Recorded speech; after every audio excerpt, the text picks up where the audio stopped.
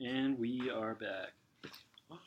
Performance Academy Podcast. We back with Zach and Josh, your boys. Yeah, boys. All right, we're gonna start off as we do with our fitness related stuff going on currently. Hey, Josh. Still doing more of the same for the most part.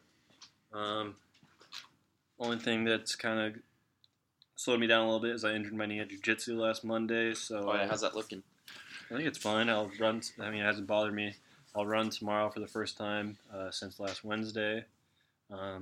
So yeah, it was good. I just iced, compression, elevation, rest. I took a little bit of a leave? I think that's an NSAID. So yeah. Kind of like off topic a little bit, but have you heard? I forget the doctor's name that created that RICE acronym, but he kind of refutes his own idea of that with the icing aspect of it. It actually delays recovery. Isn't you supposed to do one first and then the other later on? Is it heat you're supposed to do first?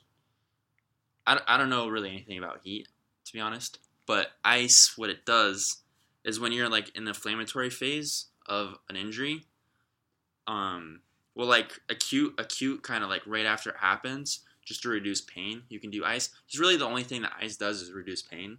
It doesn't help with any inflammatory markers or trying to let it heal quicker. It really actually kind of slows down the process, the inflammatory phase of it, because when you have like an injury, say you just fucking like sprain your ankle and it swells, you have a lot of extra blood flow there of like white blood cells and nutrients and that kind of stuff, and it's hot, right? When you put ice on it, it reduces the blood flow to it and keeps it cool and delays that kind of inflammatory response. Because I took a athletic injury prevention type class in college, and I was trying because like I remember hearing something like that, but I do remember in some instances ice is recommended. So you said maybe like right when it happens, like super acutely. Cause I can't recall from that class, but and then because I know was that a like a elective kind of class? Yeah, I should have taken that. Yeah, it was kind of cool. It's like drugs and something. We learned like rapping and stuff and whatnot too. Uh-huh. But yeah, so then I mean it's one of the two though you could still use. I don't know if it's heat, but I mean, yeah, I know like you're getting that blood flow and that swelling actually helps the healing, but you want to like. I mean, you want to reduce the swelling at some point because, like, when your knee's all swollen and you try to run, like that's what like all the pain is all like the fluid and whatnot. Okay, in the knee joint. So actually, because I've been doing a ton of CEUs for 489D, the stages of healing, because this is like post rehabilitation kind of stuff, and reintroducing exercise. But there's like my class, huh? Like we had slides on that in this class. Yeah, it's probably very similar. So the acute phase, like 3 to 4 days after an injury, whether it's an accidental, like on the field or whatever, or surgery, which is essentially like the same type of thing. A lot of what is it? Like stress, kind of like fucking with all the structure, right? You have like the acute phase, 3 to 4 days. That's like the type of area where like pain is going to be the highest, and you might want to use ice to reduce that.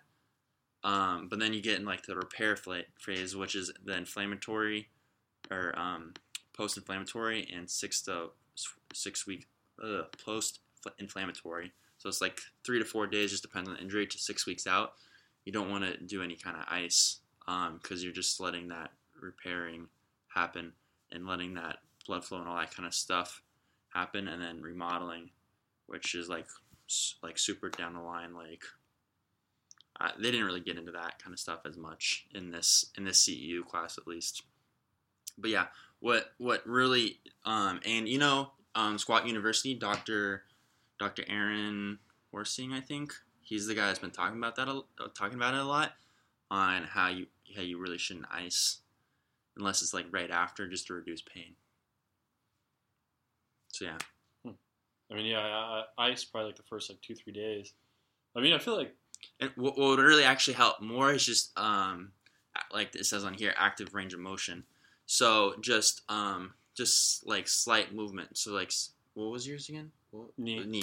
Yeah. So just like kind of just bending and letting it move and kind of stretching and flexing and letting all the structures in there, which is gonna, when it moves, there's more blood flow to it, right? It's like when you exercise, you don't have a lot of blood in your extremities when you're just sitting at rest. It's mostly in your trunk and your brain and whatever. But when you exercise, you have more blood flow there.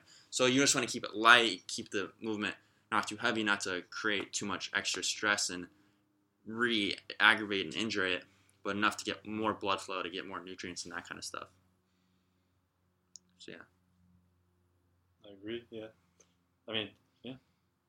I don't even know where I was going with that. I mean, that's what I was kind of doing. Like, I did a little bit, towards, like, the latter half of last week, I just did, like, very minimal movement type stuff with my leg, but I didn't do anything strenuous as far as any type of running or lifting. Mm-hmm. But I did just, I did get some movement in my...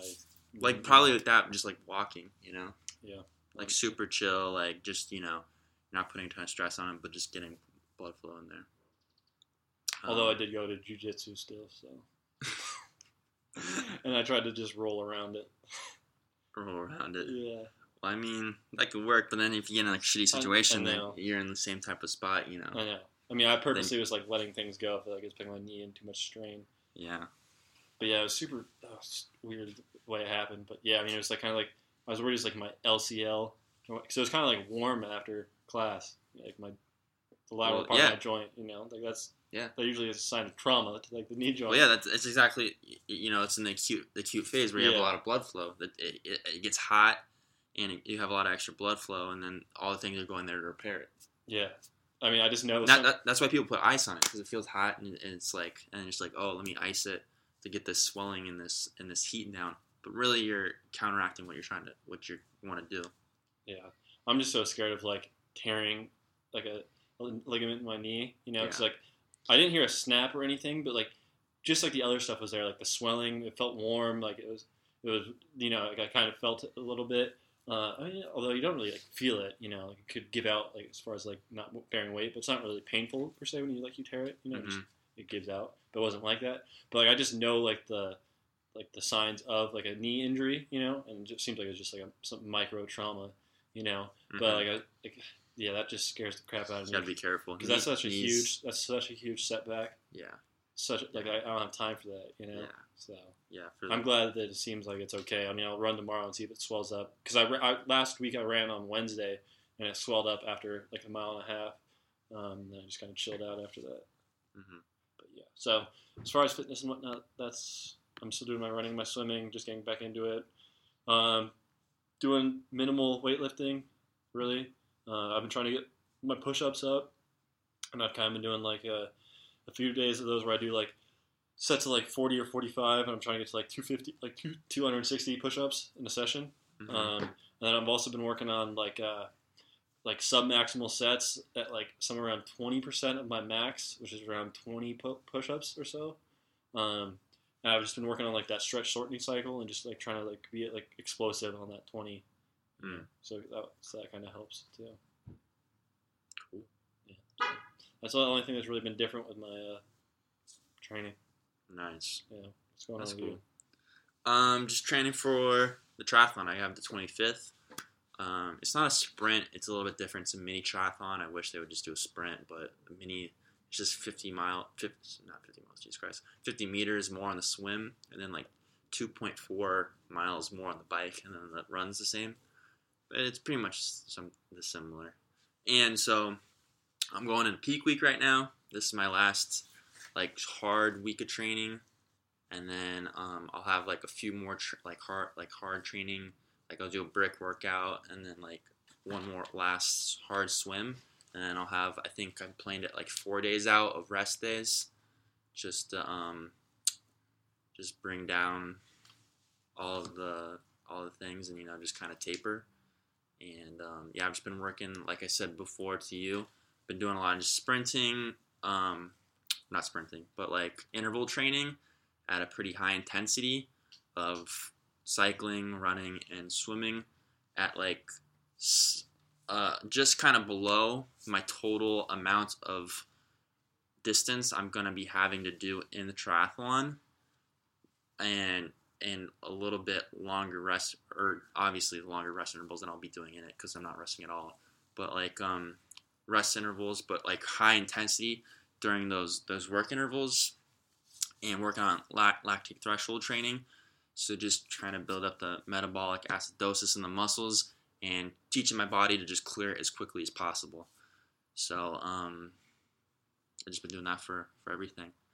So tomorrow is my first swim day in the big pool over at the Y, because I've just been doing it at the McCormick pool, just because I've been doing like shorter intervals and I don't really care that much. But tomorrow's like my first day with the suit on,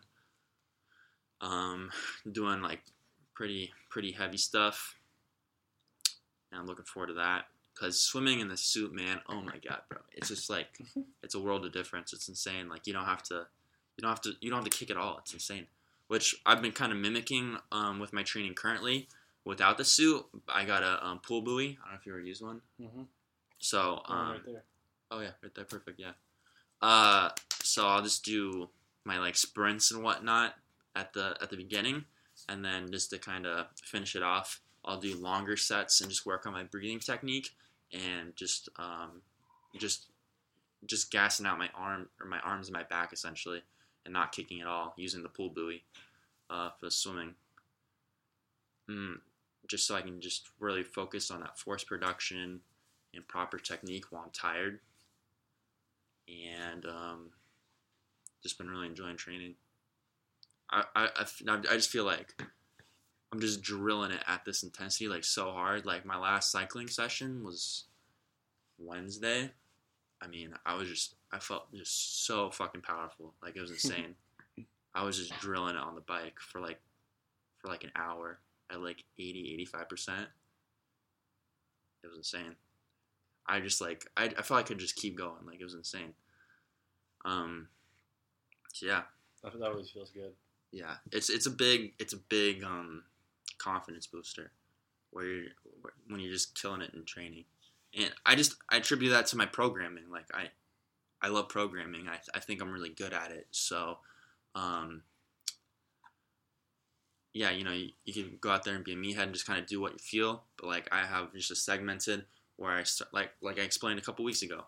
I start off with the anaerobic power and then anaerobic capacity. Now I'm getting that glycolytic lactate threshold training, and I'm going to peak at the race intensity that I want to be at, and I think it's going to go great. I'm excited for it. 25th. Yeah, the interval training really changes the game. You know, like yeah, whenever I have to do it though, like I'm kind of driving to the riverbed. That's where I run, and I'm kind of like fuck, because you know, like you got to put out when you're doing it. You know, yeah. But like, I mean, I've kind of been doing it for a few weeks now. I had to take a little bit of time off, but like it's been reflecting in my performance when I do like the mile and a half, and sure. Like from week to week, like the quarter mile and the half miles that I do intervals with, like have been getting faster, you know. But like, man, it sucks when you're trying to push those quarter miles and like the half mile intervals, you know. Like it sucks, but like your body is getting more efficient at it. Yeah. But when you're doing it, it's like, oh, dude, this is just hell. Like, how am I supposed to get through? I like it. Dude, I fucking hate running that much. I like it, and especially you know, I'll get them for the camera. But today I did my first running session with the WEC method, Pro Pulse speed trainers. For the camera. So you hold these in your hand while you run, and you can hear that ball bearing thing in there. There's a bunch of them in there, and so it does a couple different things, but it's at like the audio feedback. So when you're pumping your arms, you're getting the right rhythm and cadence to your run. But then it also helps with your force production using your upper body. It's like a compound lift kind of, you know, like that full body tension. You think of like when you're doing a deadlift or like a squat, you know, it like those are lower body exercises, right? But that doesn't mean that you're not engaging your upper body, like scapular stability, core stability, and all those kind of things. So it really engages your upper body, and it really forces you to push down and pump your arms. And I was telling you before, my quads were trembling after my interval training. I never felt that before after running. Long distances, sprints, interval training. It was pretty insane. So I think these are gonna help a lot in my future endeavors with running. WEC method, highly recommend. I wonder how heavy you can get before like it messes with your running technique. You know, because like with some things like that's an issue. Yeah. I mean, it's like you don't need a ton of weight. It's kind of like almost like egg weights for like shadow boxing or something. You know, Mm-hmm. you don't need something super heavy. It's just a little bit of resistance, and to really force that full body tension and using your whole body instead of just your legs when you run. How many times a week are you using those on your runs? Well, today was my first time using them, but running I do 2 times a week. You run 2 times a week? Yeah, I swim 2 times a week, run 2 times a week, and then I either cycle once or twice a week. Kind of just depends on my I kind of give myself a flexible day on how my recovery is looking and whatnot. And if it's good, I'll go out and do a little bit. If not, I'll just let my body rest and just play golf and just keep it like an active recovery type of day. Is it 2 interval days of running, or do you do one like long, slow, steady distance? No, I'm just steadily kind of been increasing intensity.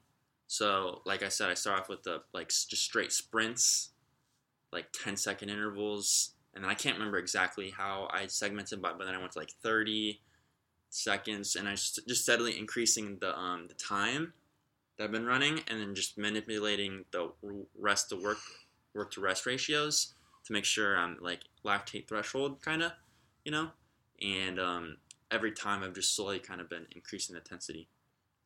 So I don't have a long day and then like a shorter day. I'm just slowly ramping it up every session. So yeah, that's how I've been doing it. And I'm trying to keep the training the specific training for the triathlon shorter, because what I noticed is the first time I did it, I did like 2 months of like triathlon training, and I felt burnt out by like week 5 or 6, and then I kind of slacked a little bit on my last few weeks of training, which is the opposite of what you want to do. You want to be ramping it up, right? And then taper, and then peak, right? So that's why I cut it down significantly. And also with this one too, it's a sprint distance as opposed to a longer endurance race. So I felt like I didn't need as much time to like prep my body for that specific race, you know. So yeah, I don't know if any of that makes sense. No, yeah, I was just thinking like because I know like with a lot of like marathon training or not, I'm just thinking about like because you said 2 months, but I was wondering if like because like I know like I'm sure for triathlon training like maybe it gets out to like 4 months. Do you think like if you start off slower and then like towards like the latter half, like you ramped up considerably more? Like, do you think you're doing too much too soon to burn out that quickly? Yeah. And just cut volume significantly and do like, I mean, or have decent volume but low intensity. Because I know like, I mean, it is kind of around like I hear like 4 months for like at least for like marathon training is pretty common. Well, marathon is, in my opinion, much different than a sprint triathlon because a marathon's about 3 hours, right? Yeah, I mean, from a sprint triathlon, yeah, but what about like say a triathlon itself? So a triathlon, I don't know. Like my first time I did it, like I said, I took about two. Was it 2 months? I'm trying to think. But you came into that 2 months in pretty decent. Yeah, but see the thing is, just slowly kind of ramp it up. Is like the thing is like I'm never not working out. You know, I'm always in pretty good shape. You know, so it's like let me look this up. Was it this one? 9, 12, 20? Yeah, it was 8 weeks. Yeah, so I did an 8-week training program, and that was simply just too long because maybe I just. Oh wait, no, it says nothing on it. Some plan, huh? Maybe that wasn't the one. Maybe it's this one.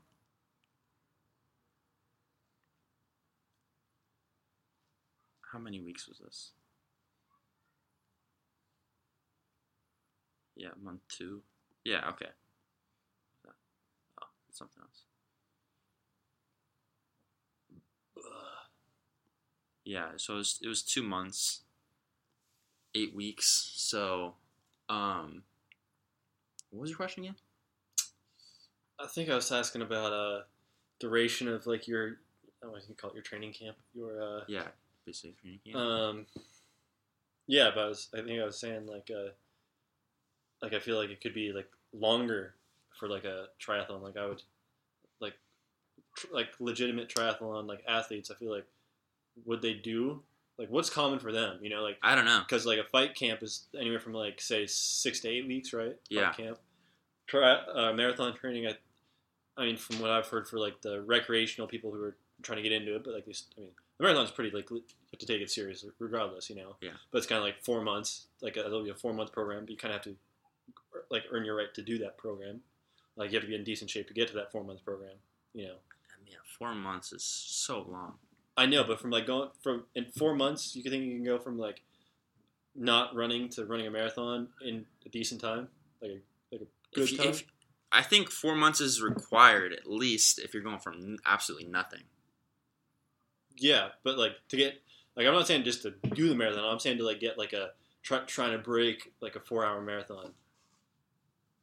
Trying to break a 4-hour marathon? Yeah.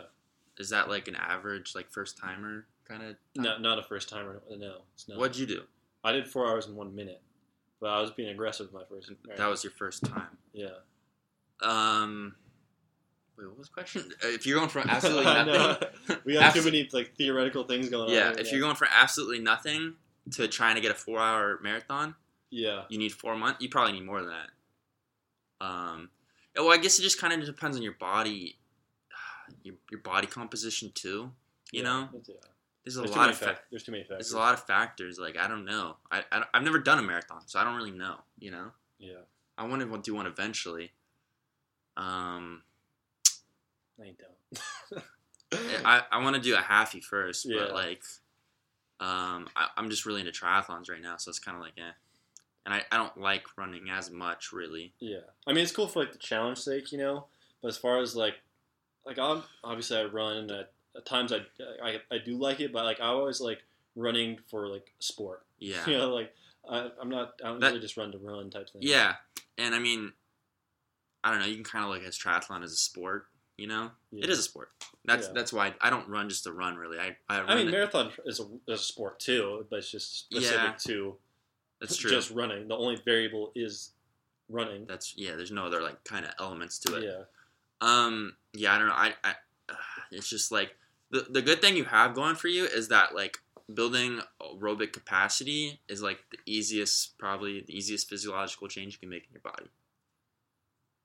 Of like building strength, flexibility, hypertrophy, body composition, like cardiovascular fitness is probably the easiest adaptation to make. Would you say? Yeah, but you're saying like with an emphasis on like aerobic base or like aerobic conditioning, because like when you're doing like lactate threshold training, that shit's like pretty intense. That's different. Like you're not going to be doing lactate threshold training for a marathon if you're just a casual and just trying to go out there and do a 4-hour marathon. That's not the type of training you want to be doing. You want to be doing like just aerobic base training. Well, it's still recommended to do like some like interval training, like to do like quicker than your pace that you're going to be running. Yeah, I mean that's like when you really want to start pushing the pace in a cardiovascular event. That's what you have to do because your you can only your lungs can only take in so much oxygen and then put in your blood to get to your brain and your muscles, right? And then it just reaches a peak, and then it's just you can't do it anymore, right? And the average person just going out and doing a marathon, it's the first time. They're probably not reaching that, really, honestly. No, I would say. I don't really know. Yeah. I would just assume. But if you really want to push the pace and get faster times in any kind of aerobic events, you're gonna have to do lactate threshold training. That's what sets people apart, not your aerobic base, because everyone has an amazing aerobic base when they're out doing that, right? Like any kind of like Olympic athlete that does any aerobic exercise, they're all maxed out on that. It's just how fast can you clear metabolic acidosis and just keep your heart rate at like that insane like 85, 90, maybe even 90% for however long you need to do it. That's right? So impressive. And it's just that's what it is. You got to be able to do that. Super impressive and it's super interesting. It's pretty wild. It's just like you're just redlining so hard. It's insane. Yeah, man. So, speaking of that, like the pinnacle of sports of triathlons. Where did my notes go? No. So I'm doing the YMCA sprint mini triathlon the 25th, and then I was planning on doing the Herbalife triathlon, the full triathlon, like a month after that, but it ended up getting rescheduled again, and basically pushed back to where it was supposed to happen last year, late October. I'm probably going to do that one, but I haven't officially signed up for it. But they're having the Legacy Sprint Triathlon July 17th. I'm not sure if it's the 17th or 18th, but it's sometime that weekend down in Long Beach. It's an open water swim out in the ocean, Long Beach, so there's not really any waves, but whatever. And I'm doing that one for sure. I signed up for, so I'm pretty excited for that. But I decided, because I was a little nervous. I was like, oh, fuck, that's like legit, you know? I was like, am I going to be able to hang out there with people? So I looked up times. Obviously, there was no 2021, right, because of COVID, but I looked up 2019 times. And did I talk to you about this already? No. Okay. So the guy that won it, so a sprint triathlon. I think I did, you right? mentioned this part. Yeah, a sprint triathlon, like, it's half the Olympics. So it's a 750-meter swim, a 12.4-mile bike ride, and then a 5K. And like I'm shooting for an hour 20. That's what my goal is. And the guy that won it in 2019 did it in less than an hour, which is fucking bananas. His name's Joe Malloy, Maloy. I don't know how to pronounce it. But he won that event, and then I was like, "Fuck, dude, that's insane! Like, is this just like a regular ass dude that like works, fucking at accounting at like whatever, So I looked him up, and he actually was the team leader for the U.S. team in the triathlon for the 2016 Rio de Janeiro Olympics, mm-hmm. And he got 23rd in that event. He was the fastest American. I was like, holy shit! And he's just like out there doing it with like people like me. I was like, yikes!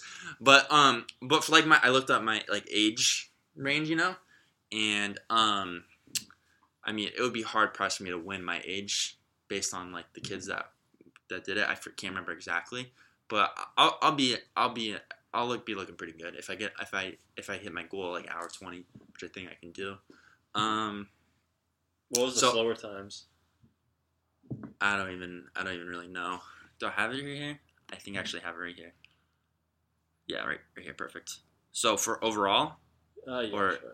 Well, yeah, this guy Joe, like I said, he did it in 55 minutes.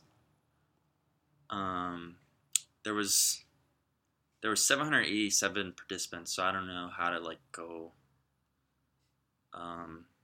to like look at like slower times. But I mean like oh, here we go. Wait, no. Like we'll just go to the bottom of here. So like the 40th place person got 111. Oh, there's pages right there at the bottom. Yeah. I mean, where do you want me to go? I don't know exactly. Like go like 7 or something. Oh, shit. What happened? Reload that. Page 7? Yeah. Well, I guess there's 20 pages. So, like, yeah, like the 7th page, like, top of it's 240th person. They got 1 hour and 28 minutes. I could beat that. 100%. That's still in the upper half, though, of people willing to do it. Yeah, that's definitely upper half. I guess if we could look at the exact half, so that's like 350. Yeah, approximately. Let's go like right here. Yeah, so this is 360, and they got an hour and 38 minutes. So that's about halfway, and they got an hour and 38. I could 100% beat that, no doubt. Yeah, so it's pretty interesting.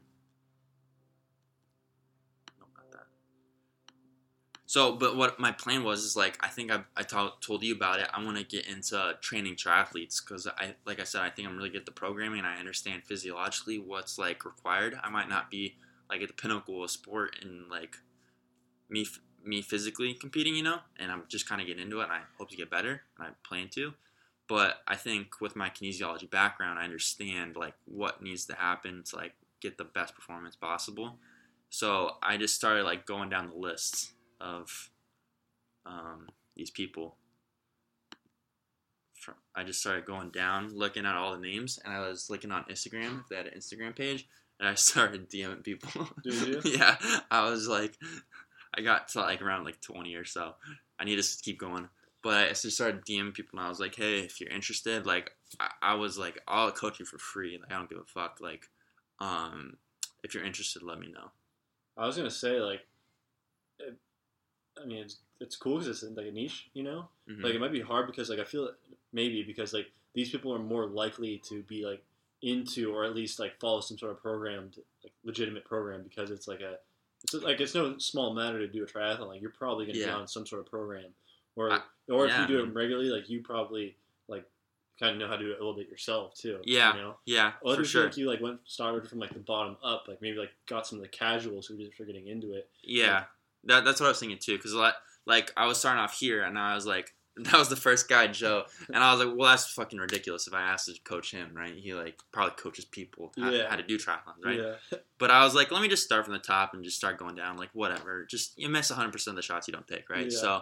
So like even if I don't, because I haven't gotten responses back from the people I have DM'd. You probably start getting more from like the bottom first. Yeah, but then maybe like I just you never know, So I'm just gonna keep going down and just it's a lot of people, a lot of them don't really have Instagram pages or I just couldn't find them or whatever. But just reaching out to people, and then I reached out to the local triathlon shop that I get a lot of my stuff from, and I put my business cards in there. And they have this thing called the Try It Out program. And they said they're going to start it back up soon because triathlons are starting to pick back up. And it's like prep people to do triathlon. So I was like, let me, come and like teach and explain things to people. And they were down for that. So hopefully I'll be starting soon. And then people like me, they might ask for individual help and start doing that. That's what I want to get into. So yeah. Oh yeah, and then also for the Herbalife one, do I have that up here anymore? No, I have 8 million tabs open. But the Herbalife one, on their website, they're supposed to have like pre-written programs out for people for beginner, intermediate, advanced, to download and like follow along with, but there wasn't any up there. So I was like, that's like literally straight up my fucking alley, like triathlons and then also programming. So I emailed them. I was like, hey, I see you guys don't have any of your downloadable programs up there yet. If you'd be interested, I'll just write it for free, like a beginner, intermediate, advanced. If I can just put my logo, my contact info on there, and just throw it up there. I haven't gotten a response yet. That's good though. I mean, at least. Yeah, I was like, I'll for sure do that, and then same idea. Like people download it and they follow along with it. At the very least, they just do it, and then they see I made it, and maybe they'll follow me on Instagram or whatever. But say they want more individual help, to say like they're just struggling or whatever may be the case, they get some individual training, and that would be great for me. That's the idea. So hopefully that works out too. That's legit. That's the way to do it. You only need a few of those to hit. Yeah. And you start building some brand, Yeah. And then this guy, Joe Malloy or whatever. Like I said, I DM'd him too, but I thought it would be ridiculous to ask to coach him. So I noticed he had lots of pretty cool sponsors, like who the fuck sponsored him? Roca and Brooks and a few other sponsorships. I was like, dude, if I can get sponsored by fucking Broca, that'd be sick. Or whatever company, Whoop. I love Whoop. I reached out to the affiliate program, denied me. That's all right. I think I told you about that. Yeah. It is what it is. They sponsor Alex Honnold though, so I was like, what the fuck, bro? He's out there just climbing rocks. What was I saying though? I don't even know what the point. Writing programs and writing programs. Oh yeah, getting sponsored. I asked him kind of how he went about like getting sponsorships and stuff, and then I also asked him about training, but he kind of didn't really answer that question. He just answered the sponsorship. He said he was in it for like 10 plus years of just doing triathlons and like competing and stuff before brands really like wanted to like fuck with them and use them as kind of like a representative for their brand, Yeah. you know. So I was like, shit, dog. That's a while, you know. That's some commitment. And like I think I told you, he's like the pinnacle of the sport in the United States of America, and he only had like 5,000 Instagram followers. So I was like, Jesus Christ, that's pretty wild. I know. It's kind of hard when you see like some like baseball and basketball, like all those athletes and like the recognition and like the pay they get. Yeah. And like you see, like you're looking at that, and like I kind of look at jiu-jitsu a little bit. Yeah, jiu-jitsu is similar to triathlons. It's like a pretty low tier kind of sport. Jiu-jitsu is getting more and more popular. It is. It's kind of been exponential over the past, really since like the early 2000s. It's been a little bit more exponential, For sure. but it's still like Gordon Ryan, like he's a millionaire, you know. Like there's but like, and maybe Craig Jones, maybe. But as far as like the guys I don't know who Craig Jones is. but as far as like the guys who are like, it's still not making people rich, you know. Yeah, definitely. So, but that just kind of really illustrates to me that like I want to compete and do the best I can in the sport, but like what I really need to focus on has been, honestly, I hate to say it, but like more of an influencer type, you know, because I feel like there's definitely people that aren't at the pinnacle of the sport of like there's like people that you wouldn't really know, but I like to follow in cycling and triathlons and stuff that aren't like the super elite level people, but they have a big social media following and have those kind of that reach and that the sponsorships and those kind of stuff. So that's why like once school ends, I gotta just really focus on that. And I actually just thought about that right kind of as we brought up the triathlon training because this is my peak week and I was planning on documenting all of it and recording it, and then I realized I didn't even record anything today while I was training, so I was like, fuck, alright, I already missed that one day. I know what you mean about those type of people who are like, they're not necessarily like high level athletes in the sport, but they're big in the community. Yeah, big in the community is like, it seems to be kind of the move, you know? It's more attainable. Yeah. And it's just like, I hate to say it, but you just don't have to put the same kind of like, commit your whole life to something to be recognized, I guess, you know? Yeah, I mean, you don't have to be the athlete. I mean, you're going to be participating in the sport, but like you're also providing information, you know? You're still, it's your trade type of thing. And like, I feel like I could do that more of like the information side of it too, because of my kinesiology background.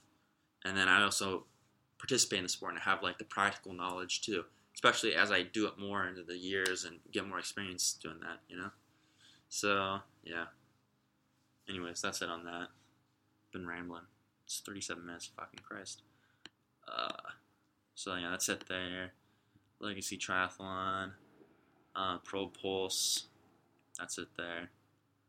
Alright, cool. I mean, that's it. One other thing before we get into current events is, so one of my long-time clients that I've had, she's been working with me for quite a while, for a little over 2 years now. And when she first came to me, she had osteoporosis. She got diagnosed with that. And I remember kind of explaining how resistance training helps with that and like reducing bone loss and even kind of reversing it if you're got the proper diet, taking like calcium and I think it's vitamin K. Is it vitamin K that helps with that, or is it vitamin D? I think it's vitamin D. I think vitamin D and calcium, and then strength training, put the stress on the bones to help them grow back, be strong, you know. And she was asking me to make a letter and bring it to her doctor next time she goes into her physical, basically kind of outlining what we've been doing, her like training for the last 2 and a little bit of a year, to show the doctor. And I was like, if you could like put on like a company letterhead or something or another and make it look official, I was like, all right, cool. So it was pretty fun. I made like a letterhead kind of thing through Canva and like wrote out this shit, trying to sound like super articulate. Yeah, articulate and educated. Now I was like, oh, you know, like this 7 functional movement patterns, and I was talking about balance and like foot stability and core stability and proprioception and fucking the 3 planes of motion, this, that, and the other, you know, and all the kinds of shit we do, you know, activities of daily living, you know, buzz terms. Yeah. So I just like put that together. So I thought that was fun, but yeah, it's like that's exciting for me. Like, kind of be more recognized as like almost kind of like a healthcare professional.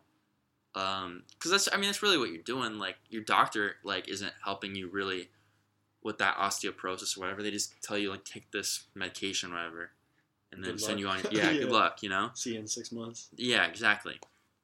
Or I feel like with the clients that we work with, you can really kind of help them get through those things. So you see them once, twice, 3 times a week, and yeah, I'm excited for her to go back and have them check her bone mineral density and see what it's looking like compared to last time. That is exciting. Yeah. Has she given him the letter yet? Or No, she's gonna go in to do her physical in like the next month or so. Yeah. But I was like just pretty jazzed, so I just wrote that shit up real quick for her. That's kind of cool. Yeah. Anyways, that's it there. All right. For current events, what time we got?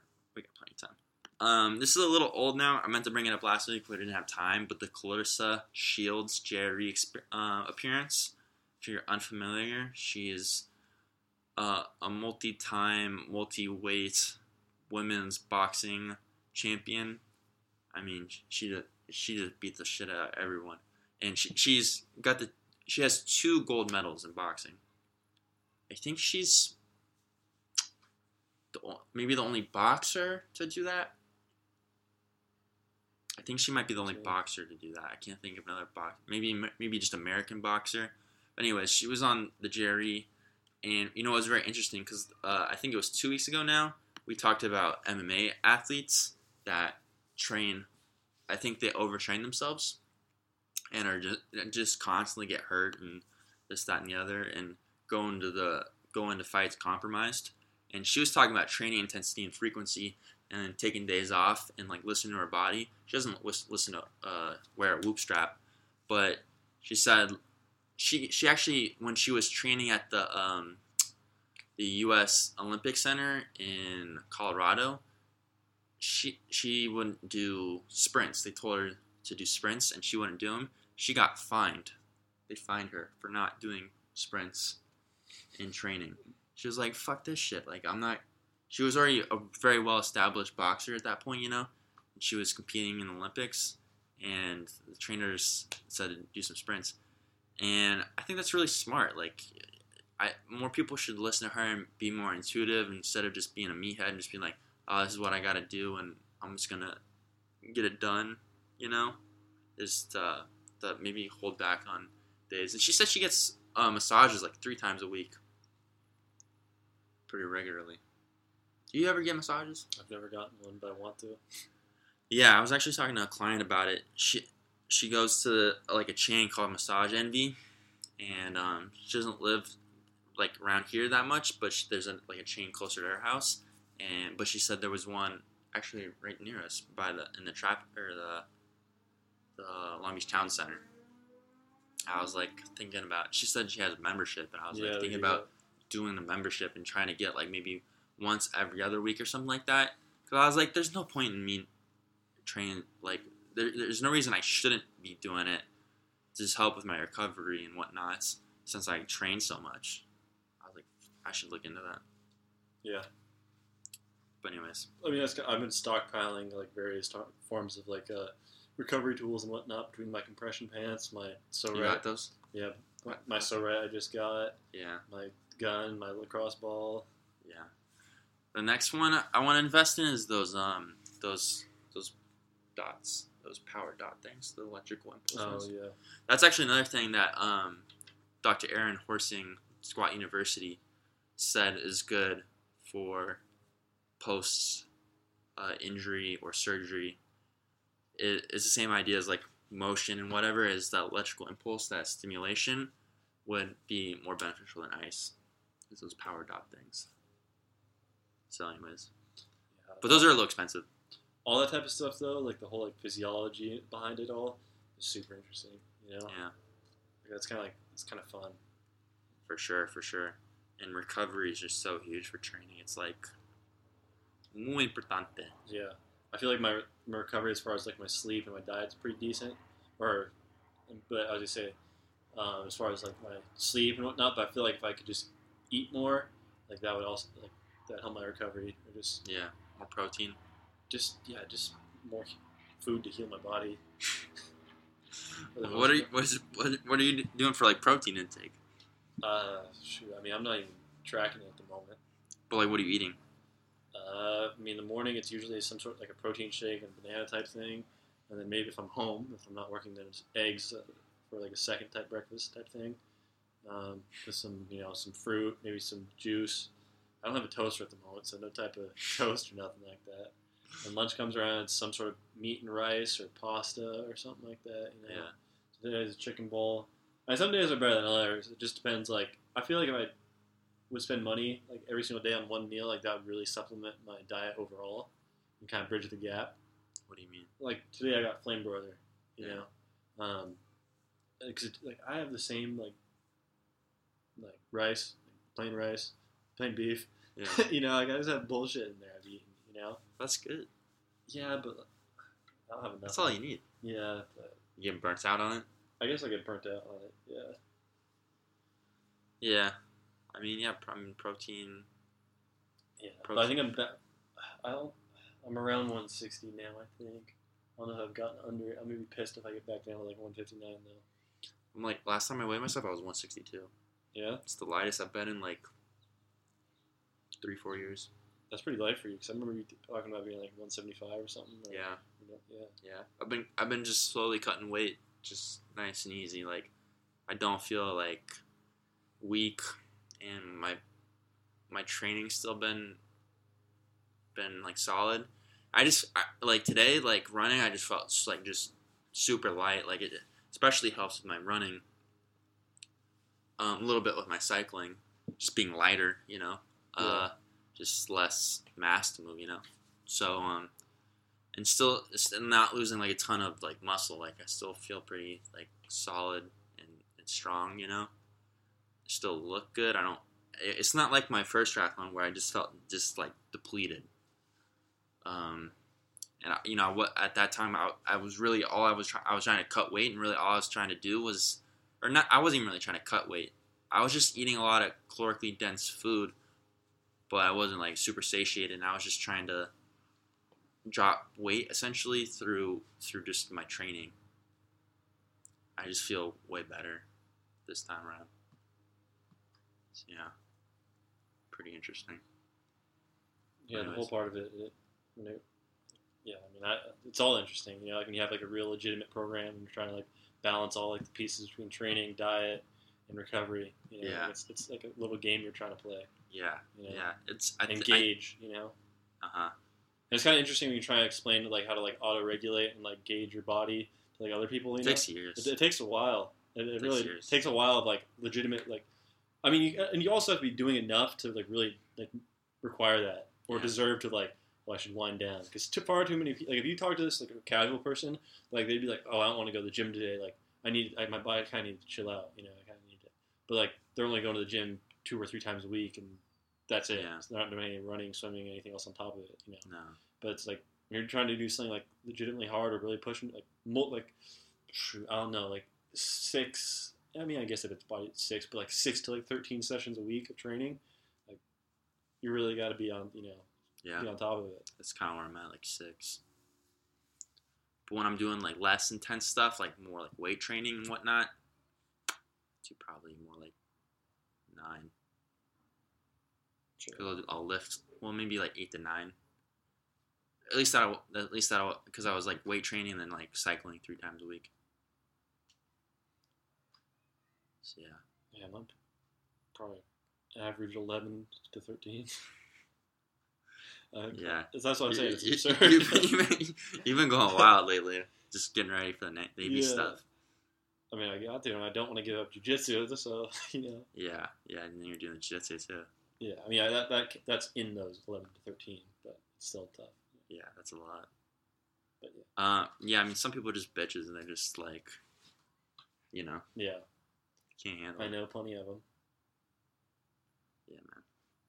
People are weak out there. But, What were we talking about? Halle Berry doing boxing. Huh? What's this chick's name? Halle Berry. Oh yeah, the Calista Shields. No, that's all I had to say on that. I wrote the Matt Frazier. Did you listen to that one? Mm-mm. I wrote it down, but I don't really have anything memorable to talk about. Did you watch the Ronnie Coleman thing on Netflix? Have you seen that? No, but I mean, I know what's going on with them. It's just a Ronnie Coleman like documentary. Yeah, It's kind of cool. Is it like talking about all his like injuries and? I mean, it's kind of going back and forth between like current events, like him with the doctors, and it's flashing back to like him in his prime and just kind of explaining like the history. Yeah, I mean, it was entertaining, like an hour and 20 minutes, or whatever it was. But was it on Netflix? yeah, I should watch it. Yeah, it's kind of cool. Yeah, I mean Ronnie Coleman, he's a legend. But man, dude, that guy's size was nuts. Like, he was just so fucking big. It doesn't make sense. But it was interesting. Like you do notice like when he was getting like too big, like it wasn't like the latter half. Like he was like it wasn't as like the quality like as far as like his physique, like the shape. Like he was just like the proportions wise, Yeah. And I don't know if that was just because of like the increase in steroids and whatnot, and like what's that like that gut thing that they be getting. The bubble gut? Yeah, I mean, he didn't necessarily. That's from like HGH, no? He didn't necessarily have like a bad bubble gut like some of the guys used to do, but like his like No, I don't think that was his era. I don't think like they really had HGH back then like that. But it's just like his he didn't have in his latter years. It didn't look like he had like as good as like a V taper race like he did in his earlier years. Yeah.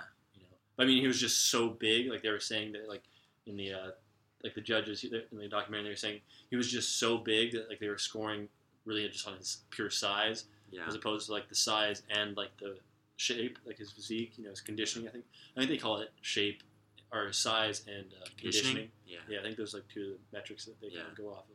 I mean, I don't really know anything about bodybuilding judging really, but yeah, I mean, with the, like just like the Olympia and that kind of stuff, I don't know, because it's just like some guys just physically can't get that big. So I don't feel like you should really just do it on size. Like I feel like you still have to be like proportions and then like waist to hip ratio and like those kind of things. Those are things like everyone can really affect in their physique. Like that's what I've noticed a lot with my weight loss is my waist to hip ratio is fucking insane. Like, I didn't realize how much like weight I held right here in my hips. Well, I knew I always held a lot of weight in my low back, and I still haven't really lost a lot of that. But my waist, like it's crazy. Yeah, I've noticed that a lot. Like when I get out of the sauna at the end of the day, when I've like lost all that water weight, I look fucking insane. I'll be honest. I'll like it's like for like 10 minutes, and then I rehydrate, and I'm like back to kind of like normal, but like the veins in my my arms and my shoulders and like right in here, mm-hmm. It's fucking bananas, dude. I wish I could just keep that constantly, but it's just impossible for my training that I'm doing right now. But anyways, what are we talking about? Bodybuilding. Yeah, I was just another thing that's kind of like related. I was just gonna say like it's crazy like how prevalent like SARMs is now. Like with like the younger generation. Yeah, I need some more research on that because I keep seeing them around and about.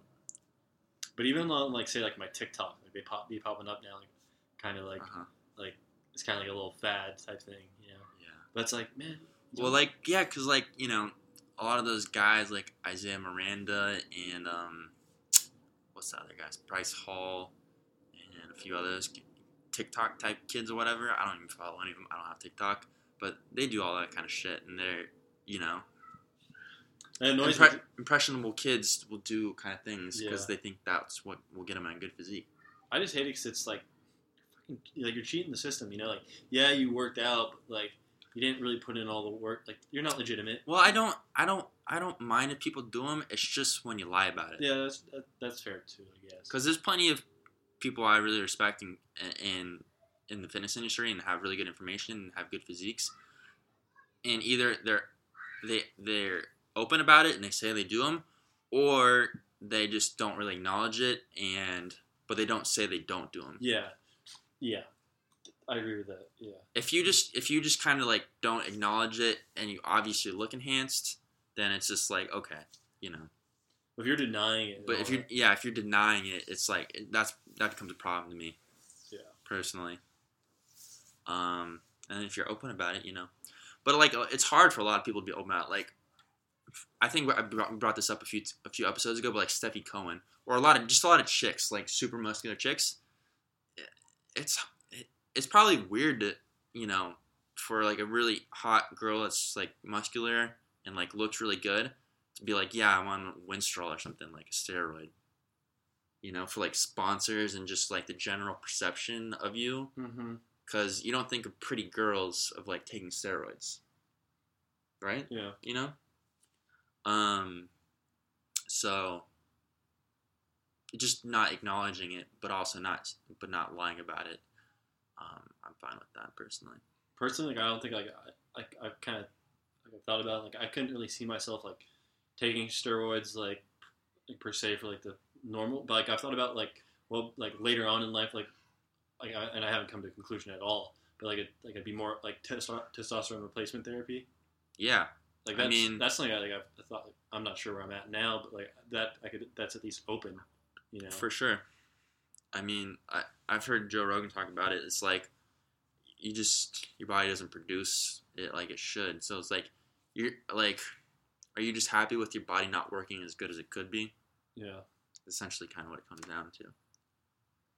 And I wouldn't get like flagrant with it and just, you know, be going crazy. But like if my body just wasn't like producing it like it should, like I would like it. Baseline. Yeah, just baseline, you know. But who knows? I mean, you know, yeah, I don't know. I might get into a bodybuilding phase and want to get super massive eventually. Maybe, I don't know. You just gotta just start pumping. Yeah, just start. Fuck pumping it. But like anything and as much as you can. No. Rich Piana and just blow up. No. Because like what Doucette always talks about, it's like you gotta consider your health and like what these things do long term to your body. Well, I know Mike Isbell's like uses pretty minimal amounts. Yeah. And but it's tough because like I can already kind of feel like just being in the fitness industry and just being surrounded by it and social media constantly is my body or like my brain just kind of developed this body dysmorphia where it's like I didn't even really feel like I had that kind of problem, but like when you're just inundated with it constantly of like amazing looking people constantly, it's like, oh, like you like think like I gotta look like that, you know, but it's just like, yeah, it's just not like what my objective is in life, to look insane for the gram, you know. I'd rather compete in like sports that I like and have like a like an average to above average looking body, you know. But like if I start taking steroids like that and going down that rabbit hole, frankly, I don't know if I could like control it, you know. Because that could do it. Yeah, you could get addicted to that kind of how you look, and especially if you have have accelerated rate too. Yeah, and if you have already that what's the word? Disposition? Yeah, there you go. Predisposition to a body dysmorphia and like comparing yourself to others, and then you know you can go down a weird rabbit hole. But I don't know.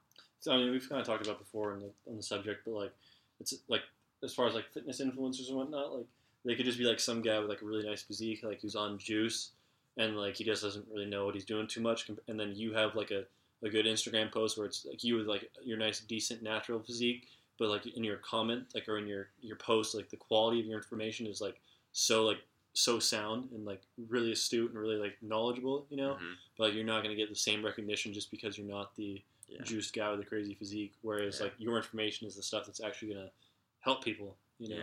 That's kind of like the unfortunate part. Figuring out that social media. So I mean, you still can get a really good physique natural, but it's hard. Yeah, it's hard, and it's not really comparable to like the guys who have decent genetics and juice, you know. Yeah. And that's all they do is they just hit the gym and they're influencer type. Yeah. Yeah. But they don't do anything else. It's like, I don't know. I'd like to do more with exercise and, like I said, just look good for the gram. I don't know. It gets weird. But anyways, we're good on that topic? I don't know how we got on that topic. How much longer are we going to go for? I got 2 more topics. Yeah, 2 more topics. All right, we'll talk about the Jeff Nippard podcast. Did you listen at all? No.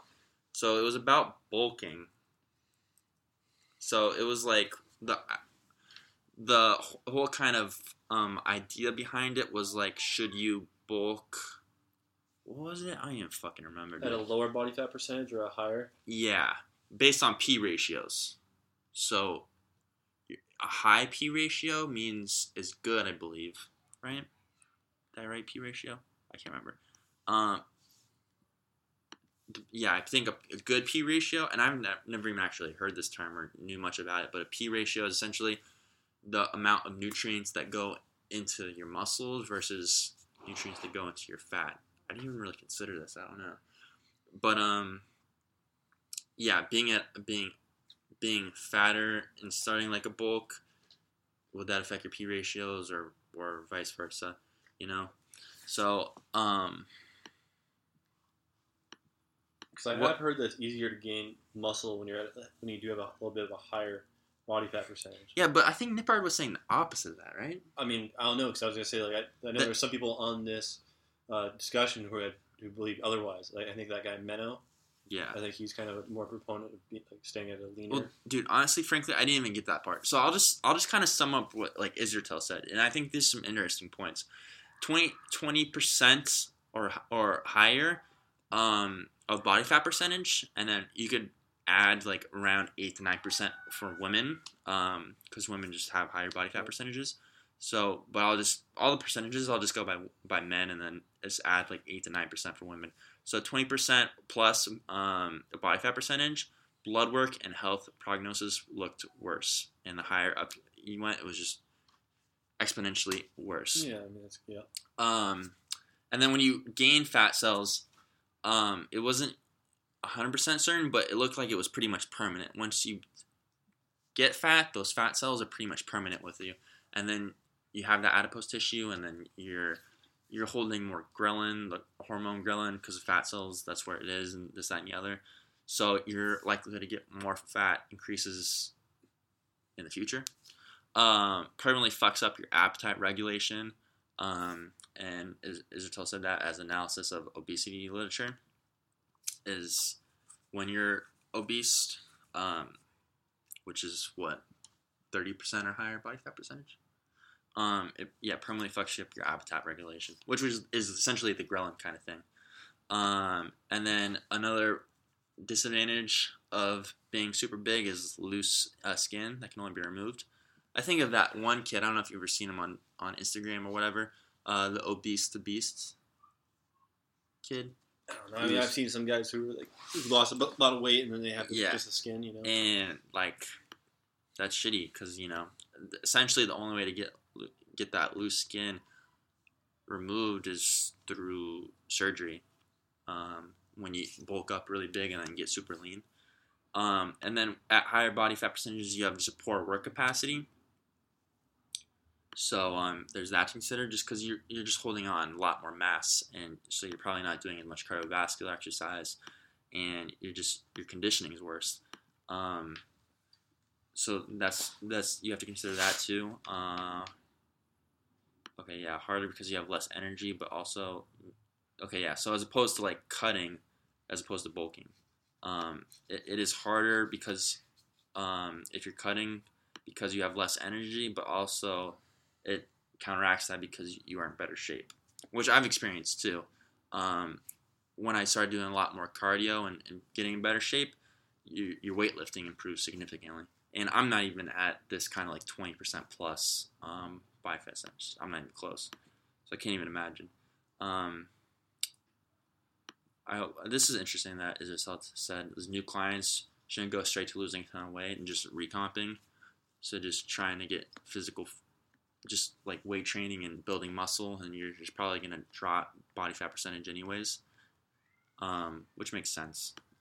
That's what I tried to focus on with Maria initially. Yeah, that's a good point because I wanted to bring that up. That's exactly what you did with her. So that's cool.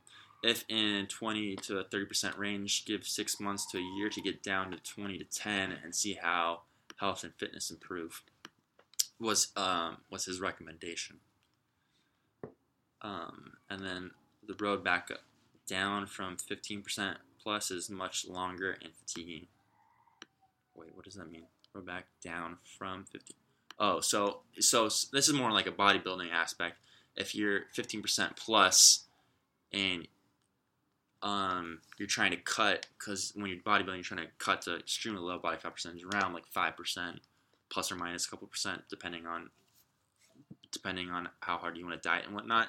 If you're higher than 15+%, it's just a bit.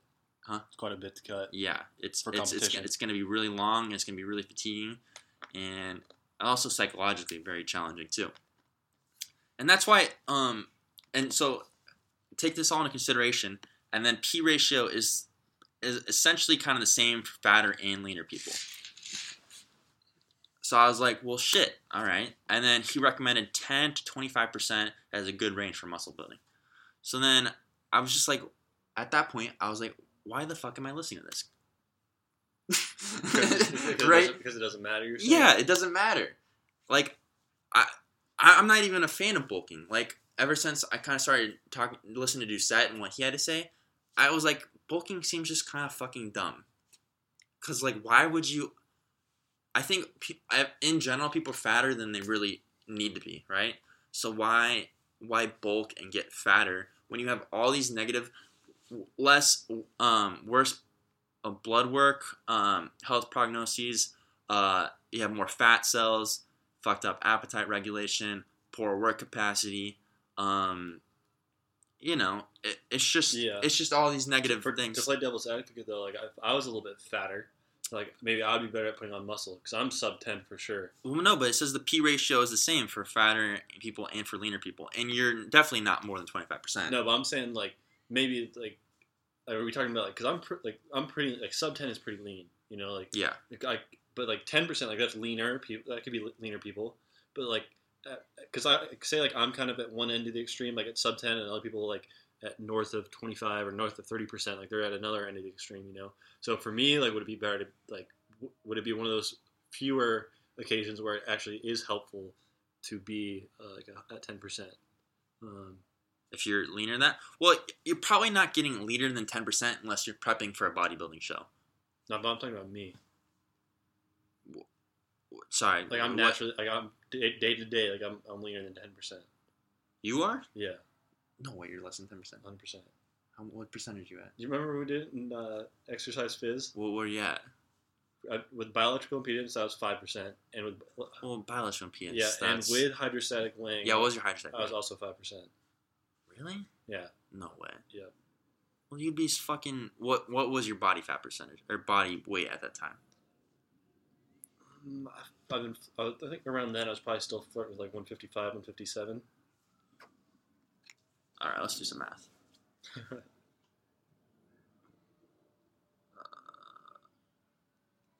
155 times... Oh, whoops, no. 0.05. So you had 8 pounds to lose, and you'd be just shredded, like, bone and muscle. So to get absolutely as lean as fuck as possible as you could get, you'd be 147. I don't know. That seems crazy. I mean, I was pretty lean, though. Like visibly, like, without my shirt, like, that 155. Well, okay, let's just say, yeah, 5%. I mean, that seems so ridiculous. Because that's like what, like, bodybuilders are at, like, when they go to, like, compete, is that, like, 5%, you know? Yeah, sometimes they touch 3 to 5, yeah. Yeah, like 3 to 5. I don't know. But regardless, say anyways, I could have been up to, like, say 6 or 7, but regardless, I was still, like... You're lean. Yeah. Leaner than I wanted to be anyways. What was your question? I think I was asking, like, I was saying, like, I could possibly benefit from being at a higher body fat percentage for building muscle. Yeah. Well, I mean, look, like, I feel like it's I don't feel like you have to really, like aggressively bulk, even if you're, like, kind of in that 5 to 9%, because you could gain that, like, pretty easily just eating kind of normal, you know, and not being super egregious with it, eating just anything, you know, and just maybe slowly gaining a little bit of weight over time, as opposed to bulking and being in, like, 1,000 calorie surplus or something. Yeah, maybe it's because the term bulking has a bad connotation of being, like obsessive. Like, yeah, it just sounds like excessive. Right? Yeah, and I feel like you can just maybe eat a little bit above average for a few weeks and get up to that 10% relatively easy. I guess it depends what you mean by that bulking. Do you mean like just a caloric surplus, or do you mean like bulking? I don't know exactly what defines like how much of a caloric surplus you have to be in to bulk. But it's just like you could it's super easy to put on extra body fat percentage. You could do that like relatively easy and not just get too egregious with it. And yeah. You know what I mean? Yeah. And get in that like 10 to 25% range. And then just the idea of bulking and putting on a ton of excess body fat is just it just doesn't make sense to me for anyone, really. You know what I mean? Yeah. So what else were they saying? That's as far as I went. Because I was like, yeah. At that point, I was just like, if your P ratio is the same, whether you're fatter or you're leaner, and it's a 10 to 25% is a good range for muscle building, I was like, what's? I mean, 2/3 of people are actually 25% and higher, right? Two-thirds of Americans are overweight. It's probably more now because of the pandy. So this that third of people that fall within this range, like, why get fatter? Yeah. You know? It's just like maybe just eat a little bit more than normal and maybe get into that 10% range. And then it would be super easy to drop that extra little bit of body fat percentage instead of bulking and getting way up to like 20%. Because it's way harder to lose 10% than to gain it. And that's why just put yourself through that physiological and psychological struggle of dropping 10% body fat percentage when you could just go up at like an extra maybe 4 or 5 and your muscle building is going to be the same. And then it's way easier to cut. So I think bulking is fucking stupid as shit. It's frankly because whatever right here, just to be within 10-20% of body fat is just to be within 10 to 20% body fat percentage always. If you're an average person, you can't do that. Then if you can't be within 10 to 20% body fat percentage, you're just a lazy fucking person, right? You know. So yeah, and then so powerlifters and strongmen that are higher than that really don't need to be. So even people who like for their job should like are bigger and like in that 20+%, in my opinion, don't really need to be there.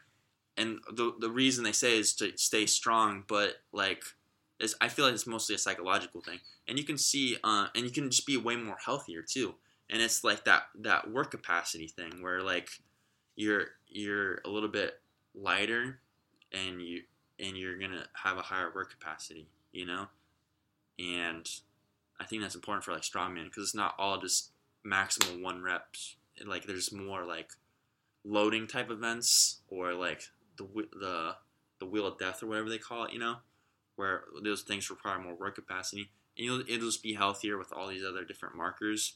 And I mean, there's like a ton of strongmen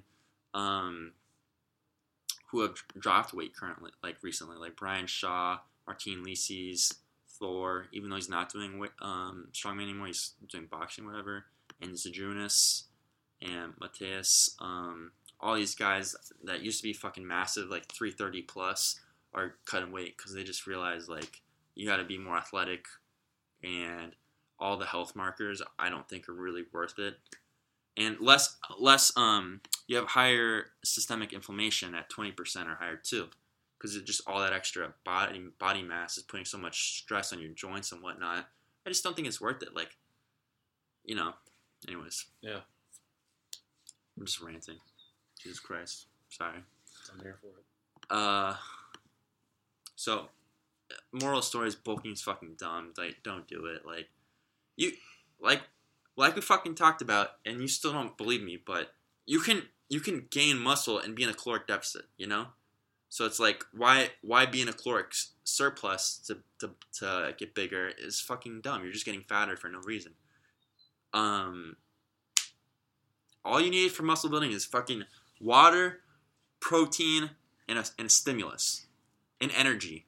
And you don't need that much. Like, the amount of energy that you use in a weightlifting session is like maybe 200 calories if you're going fucking bananas, you know? Like, you don't, and you, to be at maintenance or lower, it depends on the person, but probably like 3,000 and less. You know, it's not like, you don't need all this extra food. It doesn't do anything. Fat and carbs are just for energy, and you don't need that much energy.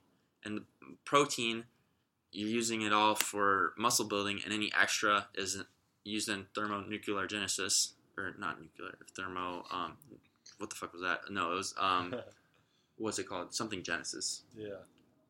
Gluconeogenesis? Yeah, gluconeogenesis. Thank you. Jesus Christ. And you turn it in, Thermonuclear?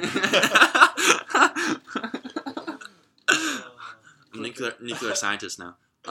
No. Yeah, gluconeogenesis. Thermonuclear. And you just basically turn it into carbohydrates and use it for energy anyways, you know? So, that's that. Anything to say on that? Alright. That's cool. Last one here. This might be a little bit longer episode, but who cares? This is the Mark Sisson, Jerry appearance. So, you said you're not familiar with him, right? I think so. He's a pretty interesting guy. You should listen to the podcast. He's the creator of the Primal Blueprint and the Primal Diet, and he makes a lot of like low calorie type products, and he's like essentially what he like the diet he consists of, and I agree with a lot of this, is cutting out like I agree with this as much, but like grains, and then processed like vegetable oil things like canola oil and like sunflower seed oil and all that kind of bullshit, and then like refined like sugars, like excess sugars type stuff, is like what the Primal Blueprint is kind of all about. And he said like the benefits of either keto or primal, they're same kind of idea, low calorie, low carb diets, is an increase in mitochondrial density and also mitochondrial biogenesis, and then also increase in insulin sensitivity. So what I'm thinking about doing is after I do this triathlon, I'm gonna either go like super legit keto or the primal. I'm not exactly sure, but I'm kind of interested in all those different ideas, and also reducing systemic inflammation too. So I'm gonna go like super hard keto / primal for 5 to 6 weeks is what he recommended, and I want to see how all those things kind of work out. So I'm not doing it because, you know, keto, everyone likes to go. We've talked about it. A lot of people like to go on keto because they think they're going to lose a ton of weight and this, that, and the other. I don't give a fuck about any of that. I just want, like, all the physiological benefits, like the mitochondrial density and insulin sensitivity and reducing systemic inflammation and all that kind of stuff from cutting out sugars, and just go, like, strict on the, like, meat and fats and whatnot, and just see how I feel after those 5 to 6 weeks. I mean, are you gonna have like in terms of carbohydrates? Is it minimal, or is it leafy greens, or like what? I think I don't quite understand primal as much, so I think I'm just gonna go heavy keto because I understand that, and just like even like vegetables, keeping like a minimum. Or I'll for sure do vegetables, but just cutting out all the carbohydrates. Yeah, I mean, there's a lot of overlap with it too, but like the carnivore diet. Yeah, same kind of concept. You know, it is kind of interesting. It's just like maybe cutting out like avocados and what else would you cut out? Because you basically just eating meat. So like cheese, I guess you'd cut out. What else would you cut out that's not in keto, or that is in keto? Oh, as far as carnivore? Carnivore versus keto. Well, I mean, I know, like, because Jordan Peterson was kind of one who did it too. Like, he was like, I think he was just meat for a little bit of it. But I know Joe Rogan did it for like a month or something too. Yeah. But it does sound kind of interesting. Like, he talks about like how like his energy levels were constant. You know, like, there's no highs and no lows. Well, that makes a lot of sense because your body starts to burn fats and ketones as fuel, and because I mean, I'll be honest, that is one thing that is like not. It just depends on how you feel about it, but you kind of eat like constantly throughout the day. When like on the diet that I'm doing right now, but you're eating like just such low calorie dense foods, and even if you eat something that's like super satiating, like it lasts maybe like 4 or 5 hours, and then you got to eat again, even if you're eating a lot of fiber and a lot of protein. But I don't really mind because I eat a lot of fruits and like these little muffin things that I like to make. But you're eating constantly, so you're just constantly getting those insulin spikes and whatnot, and you're just very reliant on food constantly. So I don't know. I want to do it because I've done keto, but it was kind of bullshit keto, and I wasn't really committed to it. But I'm gonna commit to it really hard after the triathlon, and just see the physiological benefits and see how I feel and whatnot. So I'm excited for that. Anyways, yeah, I'm excited for that too. I'm not gonna do it anytime soon, but like, that's something I would play around with at some point. But it'll be interesting to see how it turns out for you. Yeah, it's just something I want to play around with. Oh, it just it just died. Perfect. Well, we're done. So yeah, that's it. That's all, folks. That was a little bit longer one today, but I would recommend check out the Mark Sisson JRE appearance. Oh yeah, check out the Laura. I don't know how to say her last name, but Beitz, Beitz. Essentially, I'll just sum it up. She was really fat before when COVID hit, and she realized that a lot of obese people were getting COVID, and she lost a shit ton of weight. And I just want to shout her out because that's what you need to do. Instead of being a fucking dumbass sitting in your house wearing a mask, you should take care of your body and take ownership of it and get it right. You know what I mean? So you're just healthier. Shout out to her. Check out Mark Sisson. Check out her. Check out the Jeff Nippard podcasts. I'll listen to some more of those in the future, but I feel like the bulking thing's fucking stupid. And check out Weck Methods because I like all their equipment. Anyways, that's it. Anything else, Dad? All right. Kids crying over there. Until next time. Peace.